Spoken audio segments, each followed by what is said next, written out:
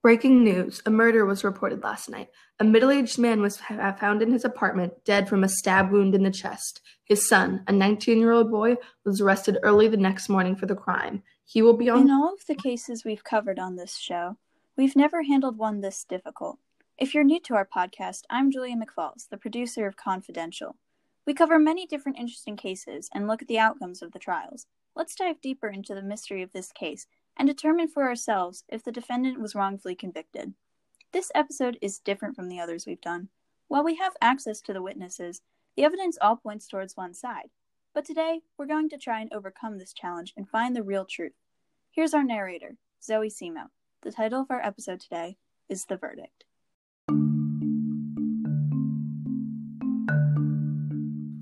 Hi, I'm Zoe Simo, and I'm an ex-crime scene investigator. That news clip you heard in the beginning of this episode was a case that was resolved about 2 months ago, and it was one that caught my eye. In cases I've worked with, I've had plenty of witnesses who have claimed a certain thing, but later it is proven to be false. The witnesses will swear that they didn't lie, and sometimes I believe them. This is because these people have been able to convince their brains subconsciously that they saw or heard something they didn't. Sometimes they may also exaggerate the events they saw. Keep that in mind as we go through this trial. So, before we get into all the exciting details, let's summarize the case. The defendant, a 19-year-old boy, lived with his father in a tenement in the slums, right by the L train tracks. He has a criminal record and was sent to reform school for knife fighting.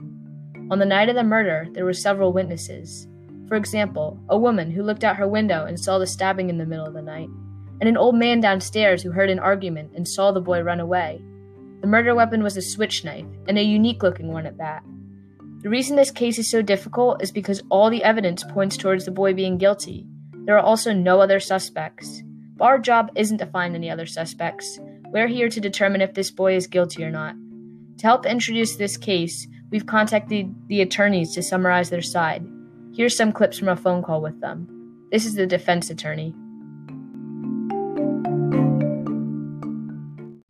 So, the defendant's alibi was that he left his house at 8 o'clock after an argument with his father. He claimed to have brought the knife that was shown in court, the murder weapon, as a present for his friend. Then he dropped the knife, or rather, it fell from his pocket, and someone must have seen it on the street when they were on their way to kill his father and picked it up to use. After leaving the store, he went to the movies, as most young kids often do, and when he got back home, his father was dead. The prosecution kept saying that his story was not believable because he couldn't remember the movies he saw. But if you had just found out your father was dead, you would be so traumatized you could barely remember what day it was, let alone the names of what movies you saw. Are you sure the knife just fell out of his pocket? If it was a present, it should have been important to him, right? I mean, he's a client. I trust him, and everything in his story is believable to me. And we should also remember, anyone is innocent until proven guilty, including this defendant. Thank you. And here's our prosecution. There's just too many holes in this story. First off, the movie theater employees didn't see him there. He said he was there and he couldn't even remember the names of the movies he saw. Also, the knife. He got it for his friend. Typically, one would take care of a present, don't you think? They wouldn't let it fall out of their pocket that easily. And then the killer was supposed to have found that same knife and picked it up. Additionally, there are no other suspects. There is a history of violence in the defendant and knife fighting too. The killing was from a stab wound, and the two other witnesses, they mentioned that they heard and saw the killing. Anything else? Well, one thing that's been on my mind is that, the defense doesn't come up with any evidence to prove he's innocent. And as I said, his alibi just isn't believable. Okay, thanks for talking with us. So that's what the attorneys had to say. The prosecution seemed very confident, and I have to agree with them that the defense doesn't have much of a factual rebuttal against them. But before we jump to any conclusions, here's some evidence from the prosecution's witnesses. First up, we have an elderly man whose apartment was below the crime scene. Here's some clips from our phone conversation. I heard him yell, "I'm gonna kill you." I heard a thump above me, yes, right above my head, a second after he said it. Are you sure? Very, I'm certain. It was the body falling, I know it. Okay, and did you hear or see anything else that night? Yes, actually. 15 seconds after I heard the body fall, I went to the door and saw the boy running down the steps. I swear. Okay, thank you for your time. Of course. So, you heard what he said. Now, let's introduce the other main witness, who will be referred to as Woman Across the Street. Just like we discussed earlier, she claims to have seen the killing happen through a passing L train. Hi, so you wanted me to repeat my testimony? Yeah, that would be great. Any details you could give us would be awesome. Okay, so I was in bed at around 11 o'clock, trying to fall asleep. I tossed and turned for over an hour. My bed is next to the open window and can see the apartment across the way. At the right moment, at about 12:10, I happened to look out my window and saw, through the last two windows of the L train passing by, the boy stabbing his father from across the street. Thank you so much. Is there anything else you would like to add? No, I think that's everything. Okay, goodbye and thank you.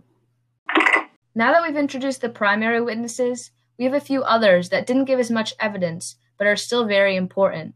First, we have the movie theater workers that were working at the time the boy said he went there. Here's that phone call. Hello, how are you? I'm doing well, I think. How about you? I'm well. Now, we're calling you because we would like some information about your testimony and your part in the case. Could you give us some details on that? Sure. Well, I just don't remember ever seeing him in the movies or coming into them.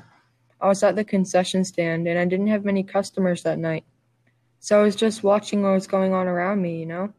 I'm pretty sure I would have noticed the boy come in. Were you ever on your phone during that whole time or on break? It seems possible that you might have missed it. It was around midnight.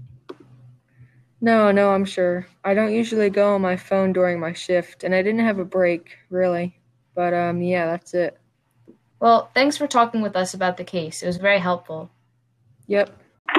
So that's what we were able to gather from the movie theater workers. It was basically the same information from the original case, although I find it interesting that they were never distracted since they seemed pretty young. Now, here's the shop owner of the store that the boy brought the knife from. That boy was in my shop that night, and he bought a switch knife all right, but a lot of kids come in buying things like that. Wasn't there something special about this knife? Well, it was a strange-looking one. It was the only one of its kind I had in stock. I've never seen another like it anywhere else. Thanks for the information. Sure thing. I was able to confirm that the knife was indeed one of a kind, at least to the shop owner's knowledge. Their testimony still pointed towards the boy being guilty, yet some new ideas started to pass through our mind on why he actually might not be guilty. I called the defense attorney again after my new revelations. So here's that. Alrighty, I'm going to bring up several points here. For example, is it possible the old man saw the boy running down the steps? Wasn't it fully dark? Have you ever seen the stair flights in those kind of tenements? Well, they're pretty dark. And how did the old man hear the body fall if the L train was passing by? And we could say the same for the woman. It was dark from her perspective too, and she supposedly saw the killing through the last two windows of a passing train. And from the workers at the movie theater, all I can say is it's not too hard to miss one random person going into the movies. And he could have snuck in too. Haven't you ever snuck into the movies before? Finally, the shop owner. I've been looking around, and it didn't take me long to find the exact same knife as the one the boy bought and the one used in the killing. It's a bit smaller, but the same type. That's exactly what I had been thinking.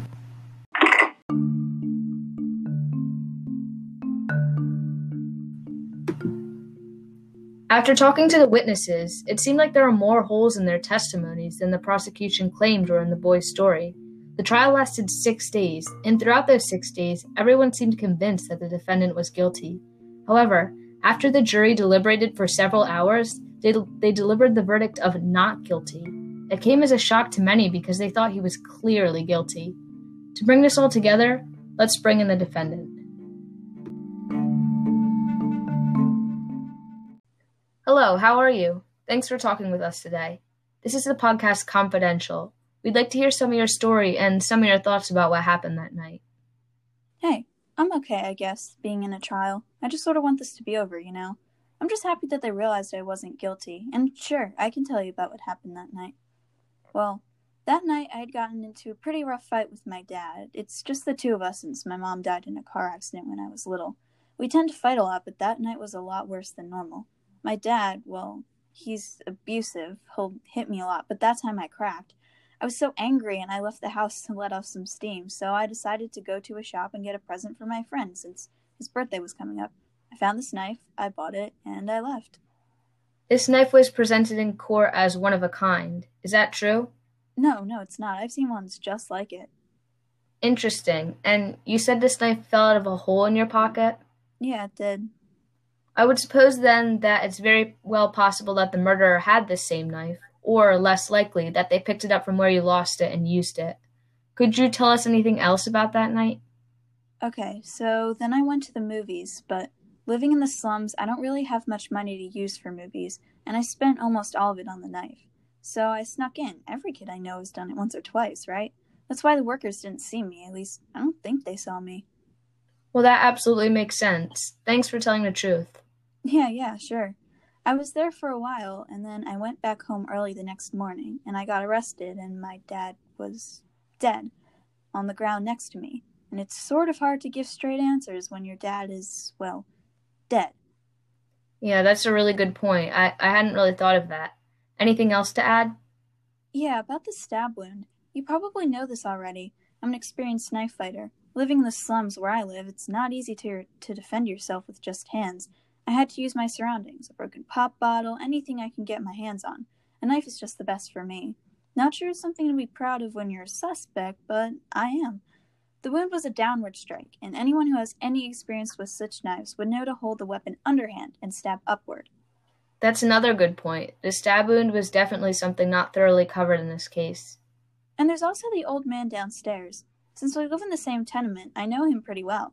He swears it took him 15 seconds to get to the door, but I know him, and he's had a stroke in the last year and uses 2 canes. It would be impossible for him to make it there in that amount of time. I guess I'm just frustrated everyone overlooked these simple details, and my attorney didn't really think of this stuff during the trial. Yeah, I totally understand your frustration. Thank you so much for talking with us today. Yeah, no problem. I'm glad someone wants to hear what I have to say. So that's what the boy had to say, and he did an excellent job of explaining himself. He made several good points, and the woman across the street, who apparently saw the killing through the last 2 windows of a passing L train, well, later I found out that she wears glasses. We then realized she probably wasn't wearing them in the middle of the night, because who does? So she couldn't have seen the boy kill his father, just some blurry figures across the street. When the old man heard, "I'm gonna kill you," the train was going by, and those trains are really loud. How could he have heard it? And we say, "I'm going to kill you all the time," right? But that doesn't mean we're actually going to do it. Before we start ending the episode, I'd like to bring in something from the beginning of our episode. Remember how we talked about witnesses convincing themselves of things? It seems that in this situation, that's what happened, because it isn't realistically possible for them to have seen or heard what they claimed. So that pretty much wraps up this case. Everything at the beginning pointed towards guilty. But just like the jury concluded, we were able to determine the boy's innocence. This is why we have our podcast Confidential. We determine the truth behind these cases because when you look closely, things are different than they may appear to be. Next time, we're going to dive deeper and try to track down the real murderer. It's going to be tough, but that's what this show is all about. No matter how hard the case, we'll do whatever it takes to find the truth. Next time on Confidential.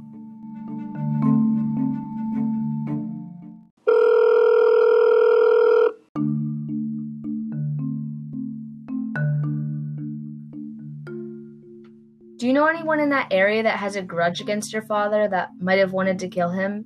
Any long-term relationships that went bad?